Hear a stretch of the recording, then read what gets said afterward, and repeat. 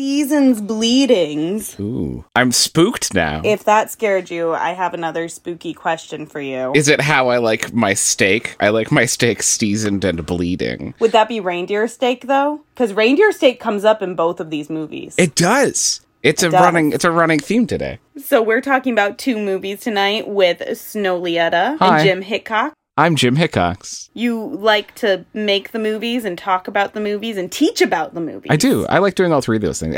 Given my druthers, I guess my favorite is making them, but I also like talking about them. And teaching them is also, at least as far as I know, just talking about them. That's true. That's mostly watching them and talking about them. Because we like watching them, too. And when I'm teaching, I just get to decide what a bunch of people watch, which is a lot, but also fun. I'm like, you guys have to watch this weird thing that you're going to maybe hate, and then talk to me about it. Well, Professor Jim, if you had to recommend one Christmas movie, and one Christmas movie only for me to watch this year, what would it be? What's on my syllabus? Oh, man. I mean, when I was watching, this is a cop-out, when I was watching these movies, I was like, if my class spanned Christmas, I would make them watch Rare Exports, for sure. It would be on my syllabus. And fun true story, that's how I first watched Rare Exports, was Jim made me watch it. I assigned it. He assigned it in my brother's living room. Excuse me, classroom of friends. Settle down. And then it became one of my favorites. So thank you, Jim. Yeah.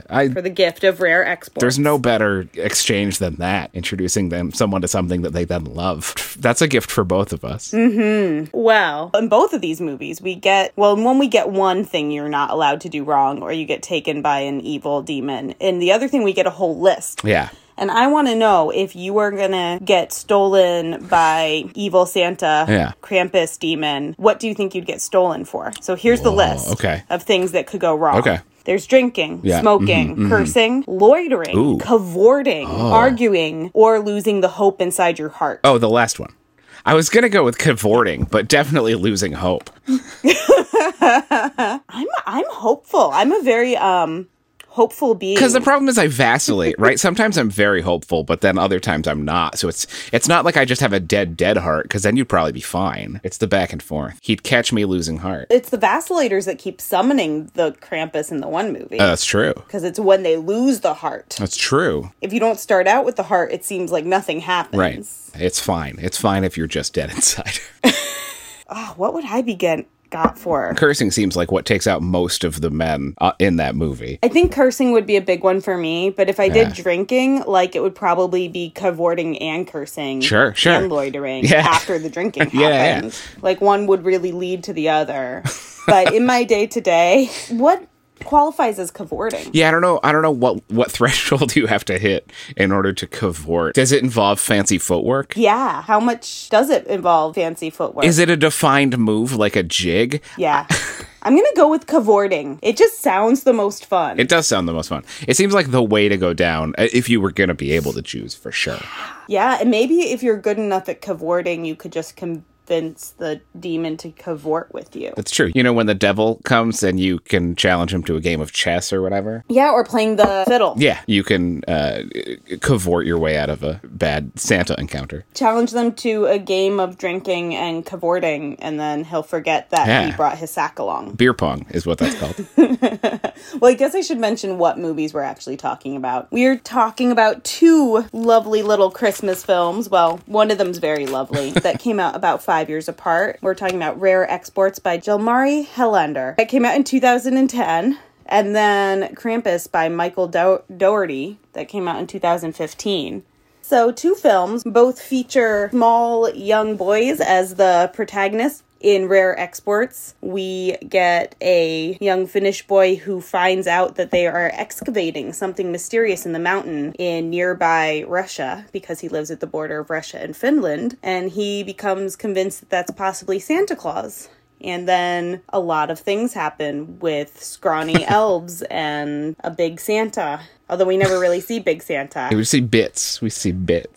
It's also a movie about his family having a rough time financially. They're reindeer herders, and the excavation site has caused all the reindeer to die. And then our other protagonist, Max, in Krampus, is having a rough Christmas as well, but all the problems are kind of coming from his family being a variety, a plethora, a banquet, a feast of jerks in different ways. Yeah. And he ends up himself summoning a Krampus that is very similar to the creepy Santa. Yeah, similar takes. Although we see a lot more of him, and they get into battle with him for most of the film. Yeah. There's some interesting similarities between these films and some interesting differences. The first that I kind of mentioned, one of these movies, we see a lot of the monster, I feel like, and one of them is very much about the discovery of what the monster is in a more subtle way, and we never actually see it completely. I mean, we see a lot of the quote-unquote elves in both movies, right? I mean,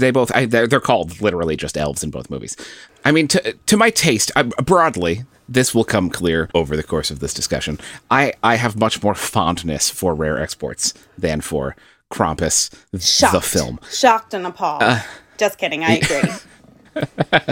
And we see a lot of the Krampus shows up like a movie monster, right? It's fairly early on. There's like an early kill. It's almost horror movie structure. It's not the first thing that happens like in a traditional horror movie. It's like the third thing that happens because it's more a Christmas movie than a horror movie. But then for a large chunk of the movie, we have killer toys, and I'm using the name of a Charles Band film because it feels very much like a Charles Band, like killer toy or demonic toys. Maybe his is called. He has that whole line of movies that are about dumb little things murdering people, and it really feels like that for a long time. Whereas Rare Exports, the way it sort of plays it, right, is we don't know that we haven't met Santa really until 3/4 of the way through the movie, right? It is a movie about discovery, and we are discovering along with the characters, right? We know they've excavated something, but we don't know how big it is. We know that something is murdering or doing something to the Russian men who work at this dig site. Not even Russian, it's like a multinational group of people who are digging up on this digging site, but we don't know what's happening to them. And then they catch one old naked man with a beard and an American passport, and they all just kind of figure that must be the Santa because they know there's a bad Santa, to quote another movie title.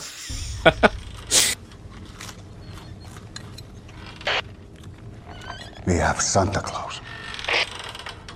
And there are some like clues, some hints that might not be Santa, and it's hard for me to remember the first time I watched the movie because it was 12 years ago or whatever. But I think the first time I watched it, I was like, oh, that's Santa. Yeah, I think I was wondering, okay, is this Santa and something's going to happen that suddenly gives him like his powers? Yeah. Or is this not Santa? Right, yeah. Like, I wasn't sure. Is this just what Santa is while he's recovering from being frozen and dead for thousands of years? Yes, because he's very quiet and he's sort of like, just a naked, bearded, skinny man. He smells gingerbread cookies and children and doesn't care about anything else. And he also, when we meet him, he's been sent on a mission. All the children are being stolen and replaced with like corn husk boys. And he is gonna replace our main character with a creepy corn husk boy, but falls in an illegal pit trap by mistake. And so we kind of think that that's Santa for a long time, and then we eventually meet Santa, and he's in a warehouse, and he's in a giant block of ice, and we just see these huge goat horns sticking out, and that's all we ever see of full Santa. So to get to your question that you asked, I mean, there's super different approaches, right? And the Krampus is going more towards the shape of a traditional horror movie. I think that for what Rare Exports is doing, the way they do it is much, much smarter. For a couple of reasons. One is I like that we get these weird... The elves are kind of what's mostly scary. Like, there's this looming threat of Santa, and there could be a version of this movie where Santa gets out of the ice, and then there's a giant rampaging Santa, and they have to deal with that, and that's like it almost turns into like a Godzilla movie, because Santa's huge, which could be fun, potentially. But it feels different. This movie's so small. I was struck rewatching it how much of the movie just takes place in that tiny little backyard slaughterhouse. It's like half the movie. It's just some guys sitting in a little one-room house.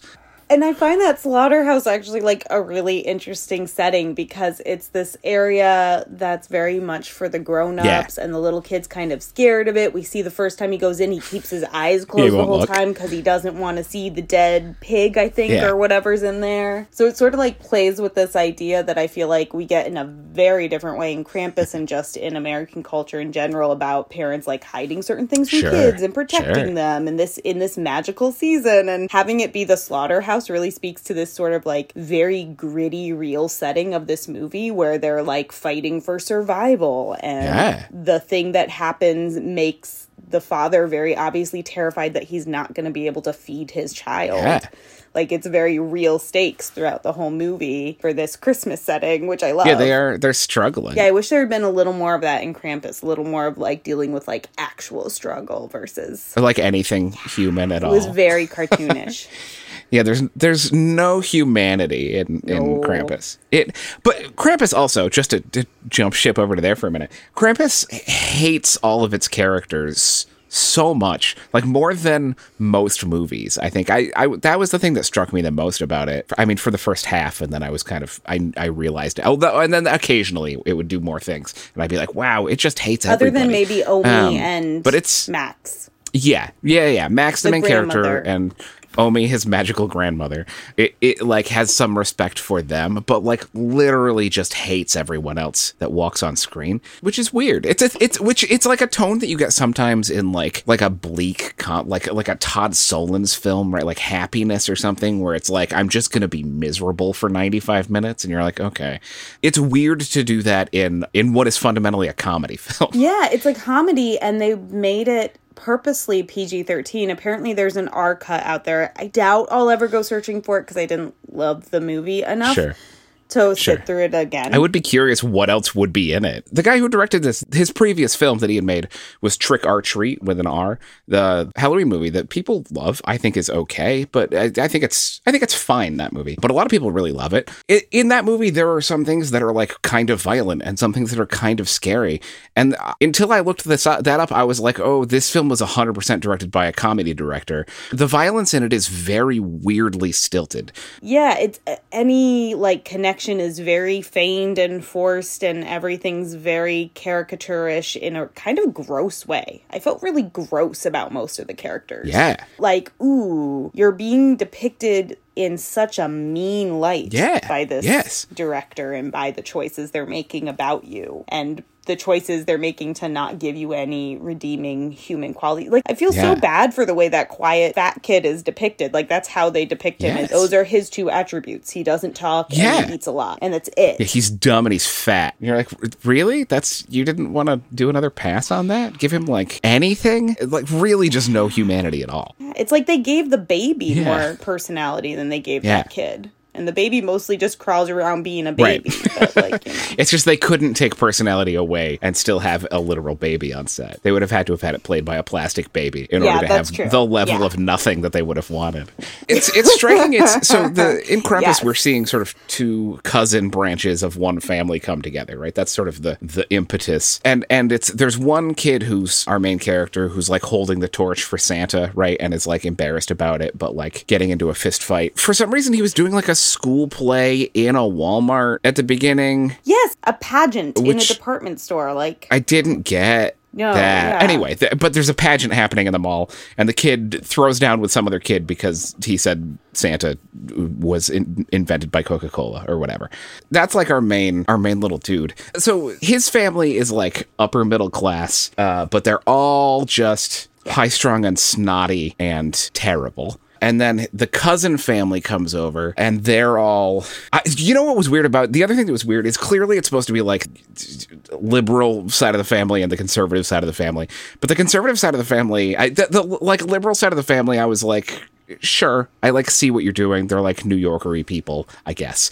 The conservative people, I like couldn't even really get a beat on what the filmmaker was trying to do. I feel like he's never actually met anyone conservative or like had a conversation. It was like they were kind of conservative-y. They eat mac and cheese and hot dogs, and the mom was judgmental about it. You're like, okay, sure, they eat mac and cheese and hot dogs. But then also the dad drives like a Hummer, but not like a Hummer, like an H2 SUV you buy, but like a military Humvee, but doesn't seem to be military. military, taking pieces of pastiche, but they didn't fall together into a character that made any sense to me. I don't know. I didn't know how to read any. Also, there's a whole bit, sorry, I'm just going off on a ramble right now. No, go on. There's a whole bit where David Koechner is the uncle, the like conservative uncle, and then Adam Scott is the father in the rich family. And there's a whole bit where they're at dinner and Koechner's like, well, what were you doing in your teenage years? And he was like, I was preparing. And he's like, preparing for what? And he was like, I was a Boy Scout. And he's like, yeah, but weaving baskets. And Adam Scott's like, no, actually, there's a lot of like emergency preparedness. And he like looks at his mom and they have a moment. Spend any time on the field, Tommy? No, actually, I didn't have time in my younger years. I was in training mostly. What were you training for? Army? Marines? So, Eagle Scouts. Eagle Scouts. Now, Eagle Scouts, kids, that's where you weave baskets and help little old ladies across the street. Am I right? No. No. It was actually quite a bit of survival training. Well, the only survival training I need is my old smoke pole and a big fat box of buckshot that I keep out in that truck. And then he kind of gets more and more serious as things start to happen. And I was like, oh, we're going to find out. This is going to be like a history of violence kind of thing, where we're going to find out that his mother spent his whole youth preparing him for the eventual downfall of Christmas and coming of the Krampus. And then why didn't she? I don't know. That's the insane, right? And that would have been way better. There's a whole plot in this movie where the grandmother summoned the Krampus 80 years ago or whatever. And killed her whole family was stolen. Yeah. They were dragged to hell. That was actually the one part of the movie I really liked. I liked the way they did the animation. In the animation. Was really lovely. It was really liked lovely. It, yes. And I loved the way they depicted Krampus and his helpers in the animation more than in the rest of the movie. Yes. I read one interview where the director was talking a little bit about what he wanted to try to do with Krampus. He was trying to show less of him, which is funny to me because I feel like we see an awful lot of him.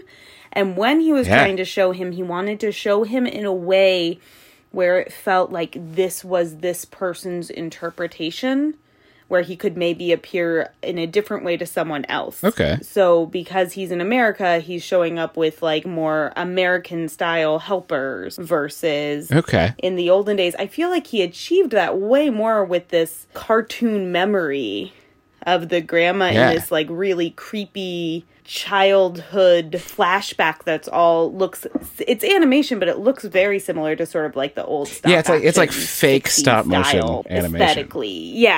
Like it left things up to the imagination with him being silhouetted and them not showing him actually taking the parents and it really focusing on the girl. And I don't feel like he really did that in the rest of the film. I feel like we saw a lot of Krampus and his gaping jaw and his Santa face.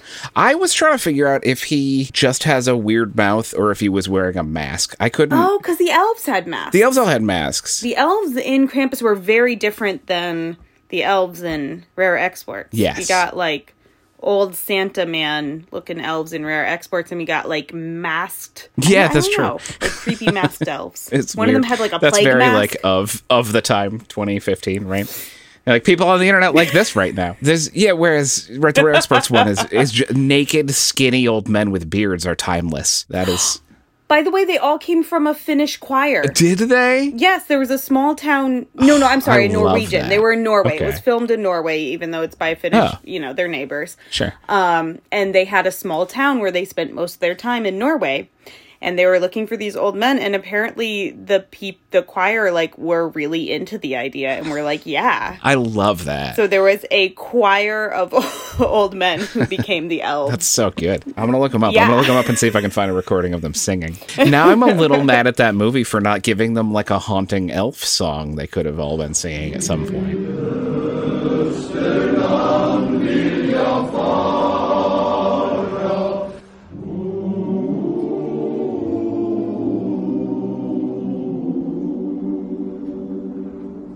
One of the big divides, I think, between these two films is Krampus falls very much in this American tradition of Christmas movies that Rare Exports kind of breaks out of, which is that they're all sort of soft Christianity, right? The whole Santa thing, right, is at least in America, there's a guy who watches you all the time, and if you're good, he gives you gifts, and if you're bad things happen, and you know, it varies. Sometimes it's just you don't get gifts, sometimes it's like you get coal, ooh, a bad gift. If you go more extreme, if you bring in the like Krampus angle on it, then we're like bringing in the like the devil side, right? And this movie falls very much on that Christian dichotomy where the Krampus and his minions are literally dragging people to Christian hell. I never totally get why that's every holiday movie is like it's people are having a crisis of faith, and then by the end of the movie, yes, they believe again. That's the plot of the movie. That's what makes this a Christian or a Christmas movie rather than a horror movie, right? Is because that is the arc. Yes, and I was thinking about this with the two monsters in Krampus, going along with this sort of soft Christianity. They give the monster a certain amount of morality and moral power and this power of judgment that they're believing in and abiding by. Right. Whereas in the other movie, it's like, oh, this monster had these arbitrary rules and they were sick of it, so they buried it. Yeah. And now they have arbitrary rules again. Let's ignore this because it's nonsense and we don't want our children beat for silly things. They're real complicated people. Yeah. They reject the morality of the monster where it's very accepted as like, oh, they deserved this in one way or another, even if there has some redeeming qualities where they're fighting for their children. They all lost the hope in their heart and didn't sacrifice enough for Christmas, which that's like, you know, that's what the grandma says she likes about Christmas is that people sacrifice things, but it's really all driven by her guilt. Yeah. Well, yeah, that's the like, what, the like minute 3 tell us what the moral of the movie is, right? Is her being like, to save Christmas, you have to like make sacrifices for each other. That's the spirit of the season, right? And then she stops talking for 45 minutes because she's done what she needs to do. She really is sort of like the magical totem that drags them through. But then later she clarifies that it's not about actions. Oh, right. It can't be sacrificial actions. Right. It has to be about how you feel and give up in your heart. Right. Which becomes important at the end because the kid tries to sacrifice himself action-wise. Also, the inciting incident, right, is the kid, his family is all jerks to him, and he's like, I hate Christmas and I hate family, and he rips up his letter to Santa and throws it into the air, and it flies away magically and alerts the Krampus that someone has lost the faith, right? The Krampus then comes and just wipes out the neighborhood. He murders the DHL delivery driver. He murders everyone in every house in their neighborhood. Eventually murders them. It's weird that he hits them last, but just takes out everybody, right? And I was like, why? Why? The presupposition must be nobody believes in Santa, so the Krampus really eventually is coming to get everybody, but he just prioritizes it when he gets a note, right? So he's like, oh, you know, what am I doing the next couple of days? I got a note from this kid over on Elm Street, so I'm going to, like, hit that neighborhood next, and then I'll prioritize wherever the next note comes from. And I think it's his in, right? It seemed like he needed to be summoned. And once he got summoned, he was like, all y'all getting fucked up. But, like, he had to be summoned by the losing of hope. But then where does he stop once he gets summoned? Because it's not like he's summoned and then he dealt with that issue specifically. Before he even got around to them, he murdered everyone else. Usually when you have these like morally driven creatures, they're like, they have to obey rules, right? And like if like you're summoned to deal with this one issue, so you deal with this one issue. But he was like, no, I was summoned to this general area. Do you think it has to do with the timing? Both have a focus on interesting advent calendars. Yeah. And it makes me wonder if Krampus in that movie is tied to the Christmas season. If it's because it's like supposed to be the belief around Christmas. Sure. So you're asking like what stops him. I wonder if it's like, okay, the last day of the advent calendar, you done for the year. Come back and kill some more people next year. I do wonder now that you've said it. I hadn't thought about this. I was thinking geographically boundaried, but I wonder if you actively lost your belief in Christmas in July, could the Krampus come get you then? Maybe. I don't know. Unexplored. Because then you're not bound by the rule that you have to be hopeful because it's not Christmas time. You only have to be hopeful and believe and sacrifice things when it's December. That's true. It's there's. I mean that's the moral foundation of America. Yeah. Is that for about 2 weeks you have to be. hopeful and good and loving. Really nice. And nice. Yeah. No, I was thinking geographically, right? It's like because it is he shows up because in the flashback. Let's go to the flashback. In the flashback, the grandmother loves Christmas, loves her family. Something bad happens. I don't remember what her little inciting incident is. She rips up her note, throws it in the fire. It summons the Krampus. He sees that she's lost her faith. He comes and drags her family to hell. And as he had for thousands of years, Krampus came not to reward, but to punish. Not to give, but to take. But Krampus didn't take me that night. He left me as a reminder of what happens when hope is lost, when belief is forgotten. Right?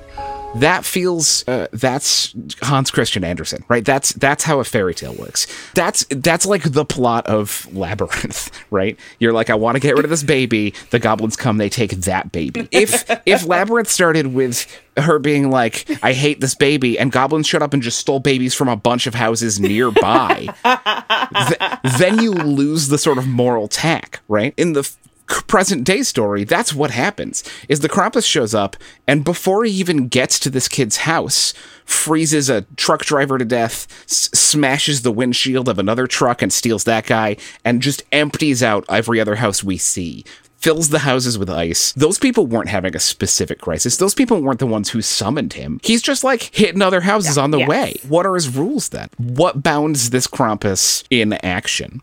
There is a brief moment, which again, it doesn't pay off. There's a brief moment when the Krampus and his elves are attacking. They've made it into the house and they're attacking the people, and a now large Jack-in-the-Box clown has eaten one of these two girls. These two girls whose big sin is like being tomboys. Because the movie's just arbitrarily hateful. Yeah. The things like crawling through the heat ducts with a kid in it, and they make the choice to sick the dog on. They send the dog into the heat vents. I know, I was so worried about that. The dog never comes back. Well, right. When they were doing it, I was like, that's brilliant, because these are creatures bound by strict rules based on faith, and that dog can't believe in Santa, so they can't hurt that dog, as long as these creatures are playing by their rules. And dogs have hope eternal. Yeah. Like, right? you know, you kick a dog, they're like, you still love me, don't you? Right? You know. Yeah, there's nothing more Not optimistic. That I would ever kick you, baby. Yeah. Nothing more emblematic of the Christmas spirit than a dog.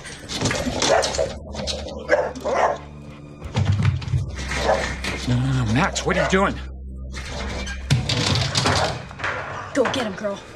But then we just don't see it anymore. The thing falls through the ceiling and the dog is just gone.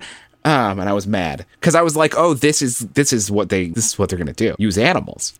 This world didn't set up rules that we could sink our teeth into. No. And it would be a lot more fun if they had set up something to play with in some sort of smart way of like I didn't even, honestly, to jump to the end, I didn't really get it. Okay, so the point is that now they're not in hell, they're just stuck in Christmas, and that's hell because they made it hell. In what rules did Krampus want to collect families in snow globes that had never been mentioned? I don't know, it felt very stuck on there. I like internal consistency and logic, unless there is specifically not, right? Like some movies are just like, everything's cosmic and ununderstandable. Sure, I can roll with that. But for a movie where things are playing by rules, I like to know what they are and how they work and see them be consistent. And this movie did feel like it. It was like in a very concerted way giving you rules, but then discarding them willy-nilly. Yes. If they had chosen total chaos, I would have maybe been able to get into that where it's like, this is just chaos and there's gingerbread man trying to kill you with pointy peppermint sticks and, you know, and angels and whatever. And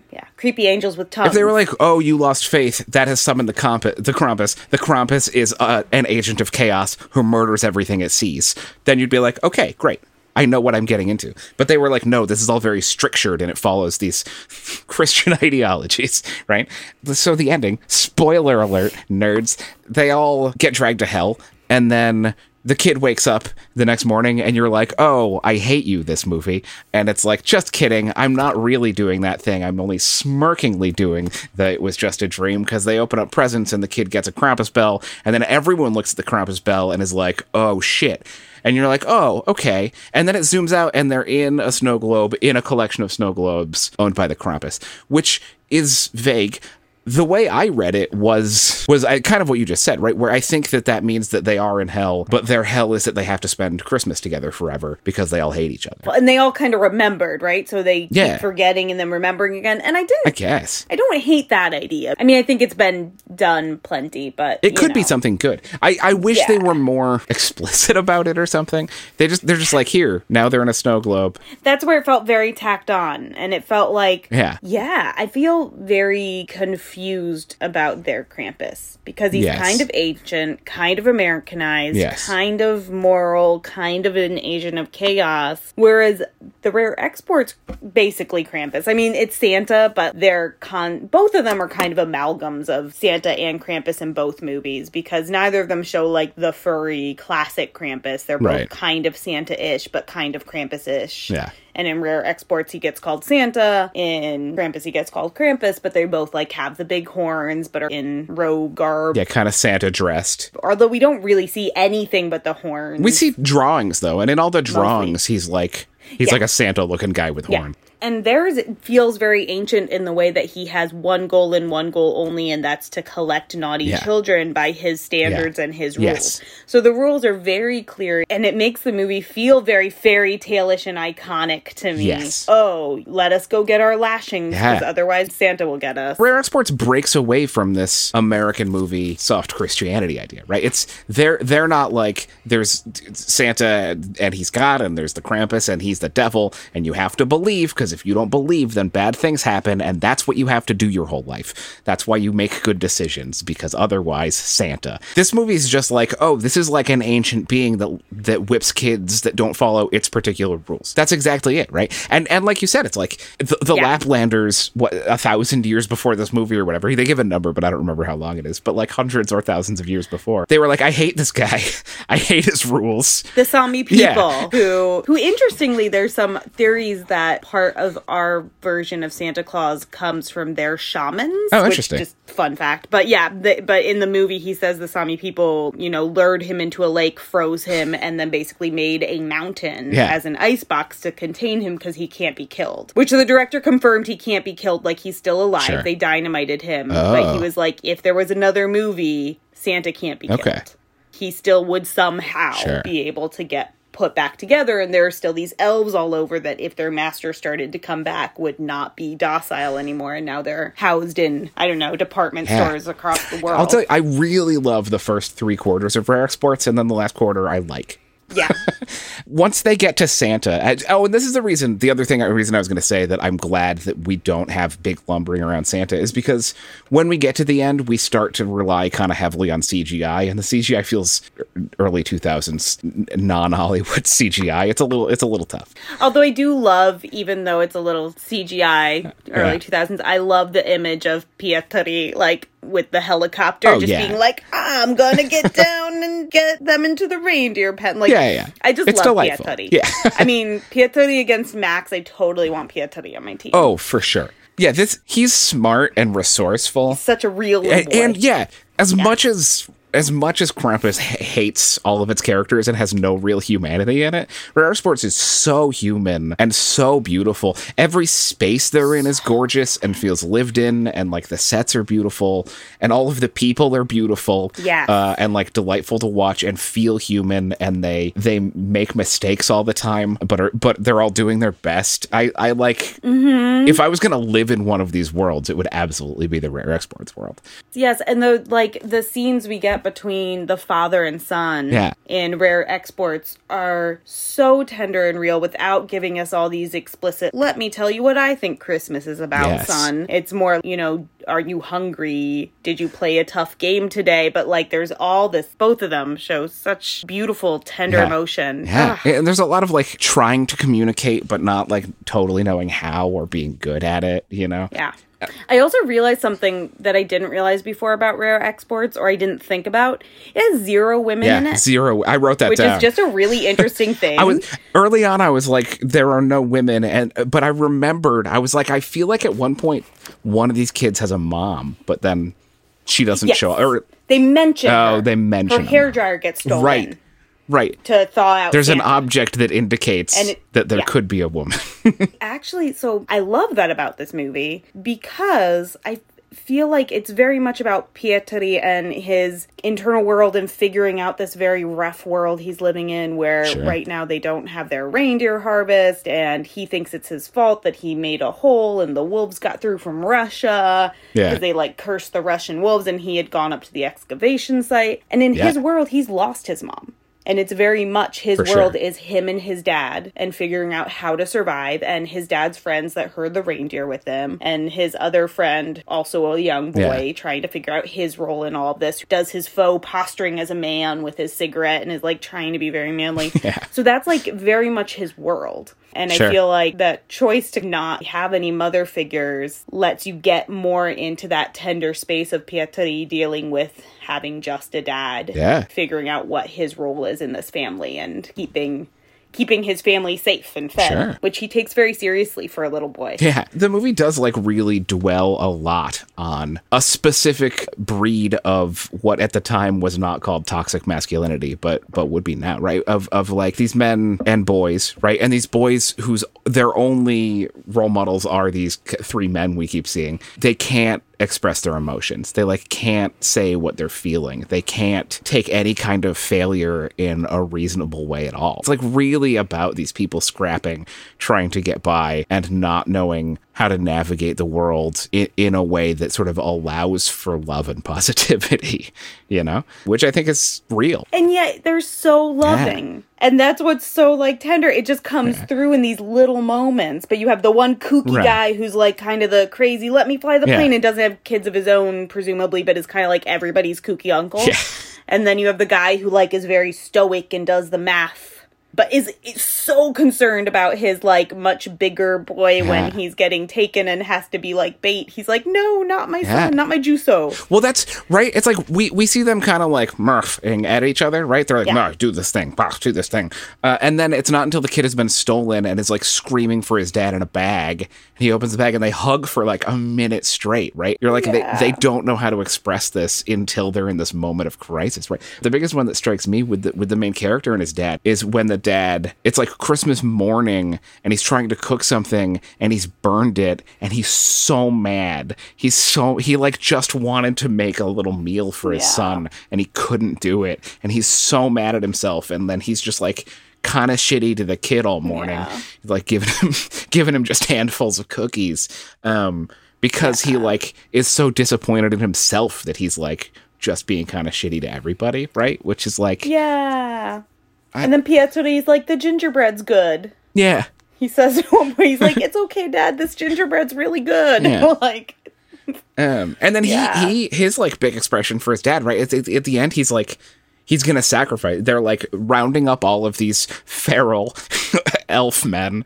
And the only way they can get them into the pen is he has to jump in and turn the pen on and lure them into the pen. And he's like, I'm going to be eaten by these old men. And he jumps down there. And to the guy who wears his sunglasses at night, the kooky uncle, he says, tell Dad what I did, right? That's all he wants is for his dad to be proud of him.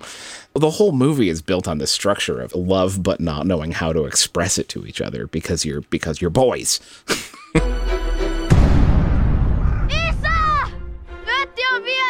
I do love that he wears his like kid armor for most of it, right? It's like partially hockey equipment and partially, I don't even know, like a helmet from something else. It's like a bunch of armory stuff that he puts on and then kind of rocks for most of the movie. Yeah, and then one point he's in like a lot up top, but then just like kid underwear to like run to the book. Or though maybe then he's just in sweaters. Maybe that's before the gear. I don't know. There's a lot of running around in their underwear. It's such a cozy world. It feels like a lovely portrait. I haven't lived where there's snow in a long time, but it feels nostalgic to me because of that. Like, and him running around in his like little underwear out in the snow, and then his dad is wearing like long underwear for half the movie instead of pants. Yeah.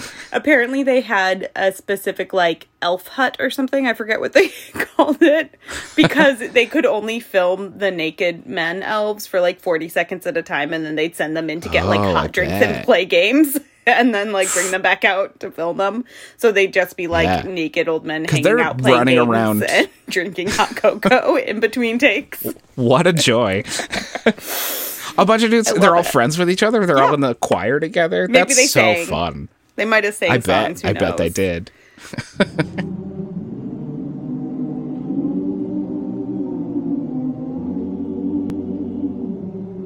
The needs and the problems in the rare export world are so different than the Krampus world. And I think the Krampus movie could have done better. Yeah, they're like, we're going to starve. Exactly. We're going to starve. We need to make ends meet. Somebody stole everyone's radiators and people are going to freeze to death. People are going to freeze. We don't have reindeer meat to sell. It's our entire year's income, our economy. And then, like, you have these very self-created problems in Krampus with the jerky none of them has characters, any real problems. But they poke at. He at one point says, like, oh, I wish things were easier for my aunt and uncle. So it's obvious that they're supposed to be poorer. Sure. And if they had played more with, like, there are plenty of external pressures that make people do things that aren't the best because they're feeling pressure to get what their kids need and get what their kids want, and disappointing. And if there had been some more of that, or any of real that pressure that tends to bubble at Christmas, and that sort of like, we have enough real issues here that families face, that if they had played with that and given these characters real stakes instead of just having them all be dumb self-created problems, like, I'm gonna talk about guns even though I know you don't like them. There are all these dumb problems that aren't real problems. Yeah, like not really problems at all. It would have been so much more engrossing to deal with, these are these awful products of our society that tend to fester even more at Christmas time. And then here comes in this demon, throw things into perspective. Like, that would have been so much more interesting. Right. They sort of pay some homage to the idea that that part of the family's poor, but like don't really indicate it in any sort of practical way. Times when people are giving gifts, right? It's like, it is a huge financial burden for a lot of people. You're like, oh, I'm not going to work for 2 weeks and also I have to buy things for people. And also, like, especially if you were going to do like this part of the family is genuinely kind of poor and this part of the family is kind of like upper middle classy. I don't know what that means really, but I think that's what they are. Then, like, you know, like these kids are getting a pile of gifts and these kids are only getting a fruit cake. And the idea that that reflects how good you are. Yeah, like, exactly. That's a real issue that families deal with. I mean, economic disparity and actual hardship and wanting to take care of your kids' emotions. And it could have been so much deeper had they explored that. Yeah, what if the main character kid was like having his crisis of conscience because he was like, other kids are getting a bunch of presents and I'm not. I must be bad. Yes. Right? Or the opposite. Why am I getting a bunch of presents and, you know, realizing Santa's not real? It's interesting they both reference the Coca-Cola Santa. Yeah. Both movies. Which the director of Rare Exports was talking about how the tradition of Santa really changed with that in Finland, because Santa used to come to houses, I guess, and demand presents. Finnish concept of Santa apparently was very different until the 50s. And was a, like, skinny, creepy Santa that came and demanded gifts. Great. And then it changed with the Coca-Cola Santa. And, you know, our young Pietari says, Coca-Cola Santa's just a hoax. Yeah. With, like, global media starting kind of in, right, once TV is sort of everywhere, right? I'm sure there was a huge amount of standardization in all kinds of places of all kinds of holidays, right? But Santa's a huge one, right? Where even in the U.S., Santa didn't look like Santa until Coca-Cola made him their mascot. I bet there are like more remote areas where Santa is still under transition from some other image into Coca-Cola Santa, but eventually it'll be universal, I'm sure. Yes, and there's still, I mean, we have like our little Krampus knocks for weirdo here, but there's still like legitimate Krampus knocks, to my understanding, in like Germany, Austria, Slovenia, I don't know if Slovenia does. I have Dutch friends who say that, it's like, what, Krampusnacht is what, the 5th, I think, of December or something? Yeah. People dress up and run around and drink a lot and whip each other with sticks. Sounds great. And they're often paired, the Krampuses and the Santas, and it used to be that they would come to houses and kind of like Krampus would be like, you better be good, and have like his rods for thrashing. Because the originals, I mean, I think he did steal away really naughty children. Sure. And he has some sort of pagan roots and then became Christianized as sort of the devil counterpart. But they would travel together, and the Santa would give presents to the good kids, and the Krampus would threaten them with some sort of reed that he was going to whip them with. But he was all furry with the horns. He didn't have any Santaness. Yeah, and the long tongue. Yes, always the long tongue.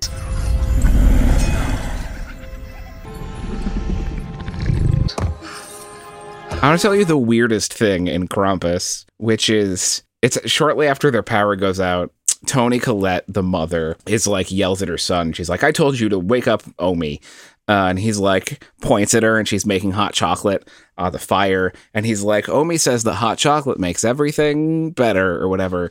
And then we cut back to Toni Collette and it's like we do a freeze frame and crossfade into the next scene, but it's not a freeze frame. We just hold on Toni Collette standing perfectly still for like 2 seconds while it crossfades into the next scene. And it's one of the most insane editing decisions I've seen in a long time. Yeah.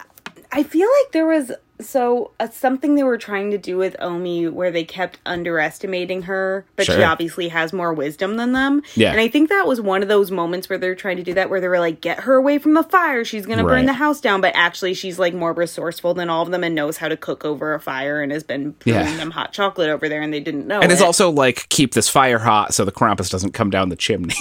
Yes. Which she never really tells them, but she's just like, keep it hot. Like, I feel like they're trying to have something to say about modernity versus these old ways and what we've lost, but they just don't. They do it in such a very shallow, cartoonish way throughout the whole movie without any little nuance that it falls really flat. Yeah. Please, listen. English. I knew it. I love that at the end...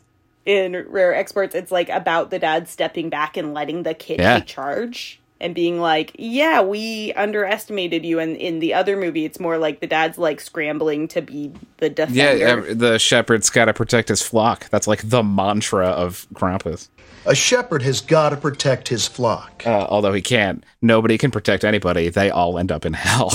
No, even the kid sacrificing himself. Which, it's funny that the kid's like, take me instead, and the Krampus just kind of like laughs and then throws everybody into hell. Yeah, he's like, okay, I'll take you too. Yeah, he's like, I was gonna let you live, but... It's funny that one had sort of the express interest in being like a family-friendly film, but ends really bleakly and has all these characters that we hate. Yes. And then, or just aren't super redeemable. And then Rare Exports is this scrappy little movie that actually has like a fairly happy ending. Yeah. Like the families end up making enough money to last them a lifetime. They're not worried anymore.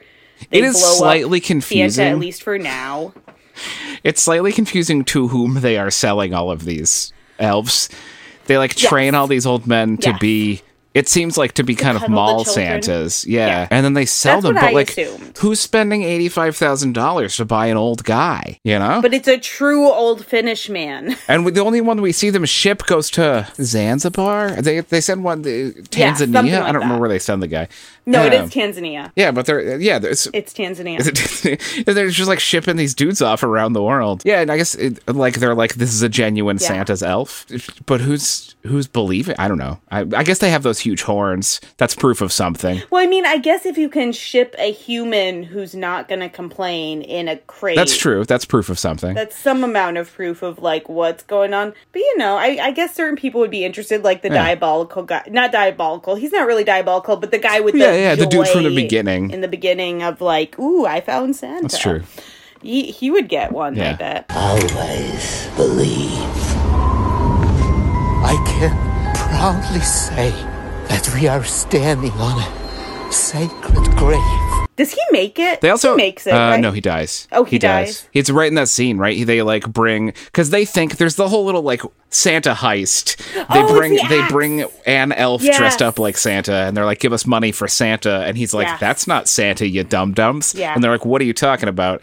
And then he gets an axe to the head, and then they find Santa inside an airplane hangar. Yeah. Oh, yes. How did I forget about the axe? Well, there's a lot going on. And it says something about this movie that I feel like the least interesting part is where someone gets an axe to the head. Yeah. Like, the rest of the movie is way more interesting to me. Yeah. Like, even when we see Santa, I really like that we just see horns coming out of this huge ice block and all these little heaters, like tons of little heaters and radiators and hair dryers. And just the children intermixed in sacks, because once Santa thaws, he needs to have children at the ready. He's missed thousands of years of whippings. Yeah.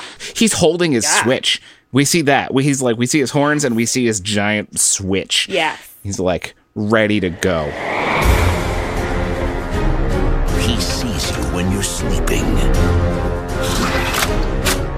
He knows when you're awake. He knows if you've been bad or good.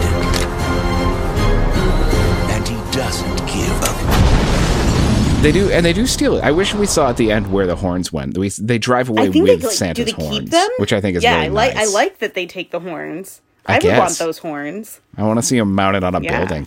That's why at first I was like, oh, that's how they're going to make all their money. You sell those horns. That's going to be $500,000 for those. Maybe they do sell them. I don't know. They're very practical. It's a very practical movie of like. But it seems like they're raking in a ton selling these old men. So they probably don't need to sell. Maybe they'll keep the horns for a rainy day, you know? Yeah, he does the math plus whatever the tax is. Plus tax, 22% each time. VAT.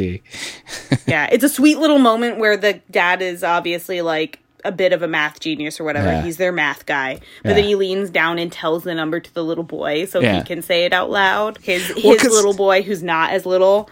And it's a very cute moment. Because this movie, it has to kind of sell that kid out, right? Because Pippinen, it's his movie, right? And everyone underestimates him, and that's his arc, is that by the end of the movie, he's the one that saves the day, and and the other kid's the like tougher older kid, but he's like more freaked out, and he's stuck in a bag, and then he gets thrown into the pile of other kids, and he's kind of whiny about it. So he gets kind of thrown under the bus by the movie.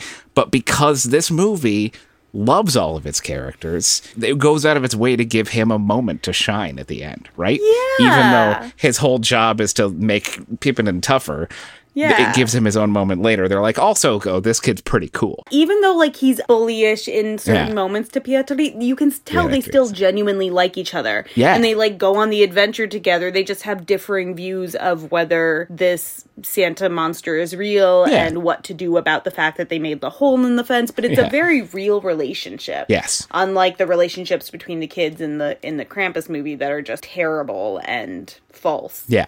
A couple more things, and then I'll let you go, Jim, because it's getting past your bedtime, I'm sure. I'm so sweepy. Actually, it's earlier for you, it's only 10 o'clock. I'm not going to bed for another 5 hours. Well, Jalmari Hellender, he talked about how he didn't want to make a monster film, so that's part of why he didn't show Santa. Sure. He wanted this to be distinctly not a typical monster film, but it also was a budget thing. And I feel like Rare Exports, how they filmed it, they had this relationship with this small town in Norway, that they were really talking about the roots, that they really focused in on the characters in these small sets that you said they lovingly gave all this detail. They felt very lived in, very true. And surrounded by this gorgeous scenery, obviously, because they were filming in Norway. I feel like having not as high of a budget like this other Hollywood Krampus film with its 2015 CGI scenes and tons of like recognizable actors that felt very like misused in this movie, basically. I feel like having a lower budget really served Rare Exports. Look, one of the things that, and this struck me when I was just watching Rare Exports, so much of the movie is in their house, in the 2 rooms of their house. And then a bunch of the movie is in their little butchering area. And then a bunch of the movie is outside their house. And then a bunch of the movie, or some of the movie, is up at like the blast site. And then there's a little bit of other stuff. I would say 80% of the movie is just in like 2 or 3 little spots. But there's only 5 characters, and they're doing very sort of like small, intimate things. So it never feels limited. It just feels like it's a very intimate, small movie, right? So I agree. I agree that it is a good movie for its budget scale, right? It's a smartly made movie. I think, this is a side note, I think every time I'd watched Rare Exports in the past, because I don't think I've watched it in 10 years, and I think every time I did watch it, I watched a LimeWire download I found somewhere. I think this was the first time I watched it in like genuinely good quality, and I was really struck by how beautiful it is. It's a beautiful film. The colors in it are amazing. The way it's shot is gorgeous. It's so detailed. It's very detailed. So detailed. Very, Like they have these like wooden or antler. I can't tell whether they're reindeer antlers or wooden handles to their metal butcher shed. And it just gives this gorgeous rustic feel of like, we used what we had around. So it's not all like artisan wood. It's like this metal cheap shed, but then we have like something we found in the woods and used as handles. Yeah, exactly. It feels like an actual human being's actual workspace, right? And also, like, I bet metal handle probably gets really cold, and an antler is probably nicer to grab in the middle of the winter. Yeah, I know he said he really liked movies where it was very real people and then big things happened to them. I did feel like this had quite almost a magical realism feel, where it was like, this is a very real world, and now they're dealing with this magic component that's also done in sort of a realistic way. Like, if we were to discover that this ancient beast was real, I feel like it being buried with ice and sawdust in this with this ancient technology is quite a giant frozen Santa. I don't know, like, it's a logical, this world has those logical rules, the other one doesn't. You're like, yes, I track that. Yeah, that's how you would bury a giant. So sure, why not? Where the other one is just a very bizarre, hyperbolic, cartoonish fantasy world where everyone's like a bougie, two-dimensional. Yeah, that family doesn't feel real to begin with. And then the things that happen to them don't feel like they are of the earth. They feel like they're constructs the director wanted to play with, right? I will say there's one thing that I like about both the young characters, and that's that they're both gifted with this sort of awareness and acceptance of the brutality of life and their own mortality. Like, they both have these moments in the film. One of the moments in Krampus that I actually found interesting for a second was where the kid's basically like, we're gonna die, right? And he's just like a little more upfront about it and kind of nihilistic. He's just like, we're gonna die. And Pietari has that scene at the end where he's pretty sure he's gonna die. And they're both these like kids that just kind of have this wise acceptance of a reality that other people are fighting really hard to push back or hide from the kids. I wish they'd gone deeper with that. Yeah, there are glimpses, right? There are glimpses of things. I think that one could remake Krampus with some rewrites and make it a good movie. Let's do it. Okay. Great. Every podcast, I've done 3 Christmas podcasts now, and everyone has birthed a film or a film idea. My biggest issue with the internal world, with the characters in the world, in Krampus, is that this grandmother, when she was a kid, her whole family was murdered and taken to hell, and she was given a present from this extra-worldly being. She has this like irrefutable proof and this experience, even if she didn't have proof, that this thing exists and murdered her whole family, and has just chosen to never pass that information on to anyone, including her own family. The whole idea is it's just about belief, right? Like, as long as you believe that these things exist, you're fine. So like, just be like, hey guys, this thing exists, it murdered my family. And like, sure, that sounds crazy, but if it's your child, if when Adam Scott is 6 years old, she's like, here's the thing, you always have to believe in Christmas. Christmas is a horrifying time of the year. Here's why. Here's this bell. You know, if he's 6, he'll be like, okay, that's incontrovertible proof. Then he'll grow up and understand it, and then he'll pass that on, right? Like, put it into the lineage. She tells nobody until it is happening again. And she kind of like secretly to Max is like, write to Santa, believe, protect us. But like, that's a lot to put on one kid. Right? Also, no one else in the family believes, right? Like, why, when the older sister had her crisis of conscience, it didn't summon Krampus. So maybe like pushing that other kid being like, you definitely need to write letters to Santa. Like, then she's setting him up to eventually crumble and fail. I don't know. It's just the whole. Yeah. And she has that moment where she wants to face Krampus all Yeah. She's like, we're going to stand him down. You guys all go. I've got him. Right after she speaks English, the one time she speaks English, and you're like, why? Because you have to deliver a bunch of exposition all of a sudden? Get out of here, Grandma. Yeah. Anyway, it's just clumsy. Yeah, it was clumsy, and it was really a missed opportunity because she was an interesting actress. She could have been an interesting character had they made any choices. Yes. Beyond her being German and having lost her parents to Krampus. Like, they didn't make a lot of choices for her. I feel like if I did a remake, she would be a way bigger part of it in a more interesting way. If I was doing a remake, she could even keep everything to herself, but then it would be like, she's like, I haven't watched the more recent Halloween movies, but like my understanding of what, right, like where she has spent her entire life preparing for the eventuality of Krampus coming back, right? She's got Home Alone style, like, plans set up. She's got booby traps. She has weapons. The kid has his crisis of conscience, and she's like, okay, this is happening. Yeah. fall the fucking line. Let's go. Yeah. Yeah, and why didn't they do... I mean, they had that nice moment where she knew how to make hot chocolate, but it's like, I want to see what other tricks she has. She's got to have some other tricks up her sleeve. Right. Like, she's resourceful, but she doesn't... They don't let her do anything. No. Yeah, her only help is, like, keep the fire big. I mean, it's funny. The movie does to her what the family does to her. That's true. That's true. It's like the movie judging does to her where they underestimate her. Yeah. Yeah. Yeah, the movie's judging the family, but doing the same thing. Stupid. That movie really does hate all the people. Yeah.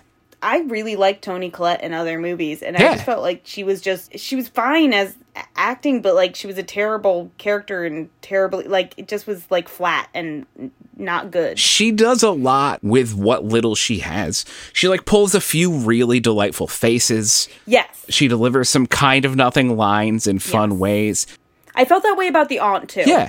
Everyone in this movie, maybe that's not true. A lot of the people in this movie are like really doing the best with what they're being given, but they're just not being given that much. Yes. Toni Collette deserves a better script. Yeah, and they didn't give Adam Scott anything fun, and he can be really funny. Like, I really like his humorous deliveries, and they gave him nothing that was funny. I didn't laugh They gave once. him nothing. No. And I usually laugh a lot when he's in other comedic things, so... Yeah. Okay, well, Jim, serious question here. Which movie do you like better? Okay. In each of these movies have some similarities, and let's see what wins out. I don't know if it'll be all the way down the line. I mean, I think we already have agreed that we like the Santa Krampus and Rare Exports. I think the Krampus and Krampus could be fun. That creature could be a fun creature. Weta Workshop, who did those effects, did a great job. And I would watch that thing do other things. Yeah, and I liked the moment where it danced. That felt a little comedic to me. At one point, it kind of like jollily danced behind the creepy snowman that it makes to symbolize each person it's dragged to hell. That's fun. What about the elves? I prefer naked old men. Especially now that I know that they're in a choir together. Yeah, that's true. I mean, I know that that's not part of the movie, but I love it. It just gives me this warm, cozy feeling that the movie already gives me. Oh, this is one that's actually a harder decision for me. Okay, all right. The Advent calendars. I really liked the Advent calendar in Krampus. It was one of my favorite parts where they would show the creepy little pictures. It was the same. I really enjoyed the part in Rare Exports where he's going through all the books. He's stapling it closed. Yeah, I do like the stapling it closed.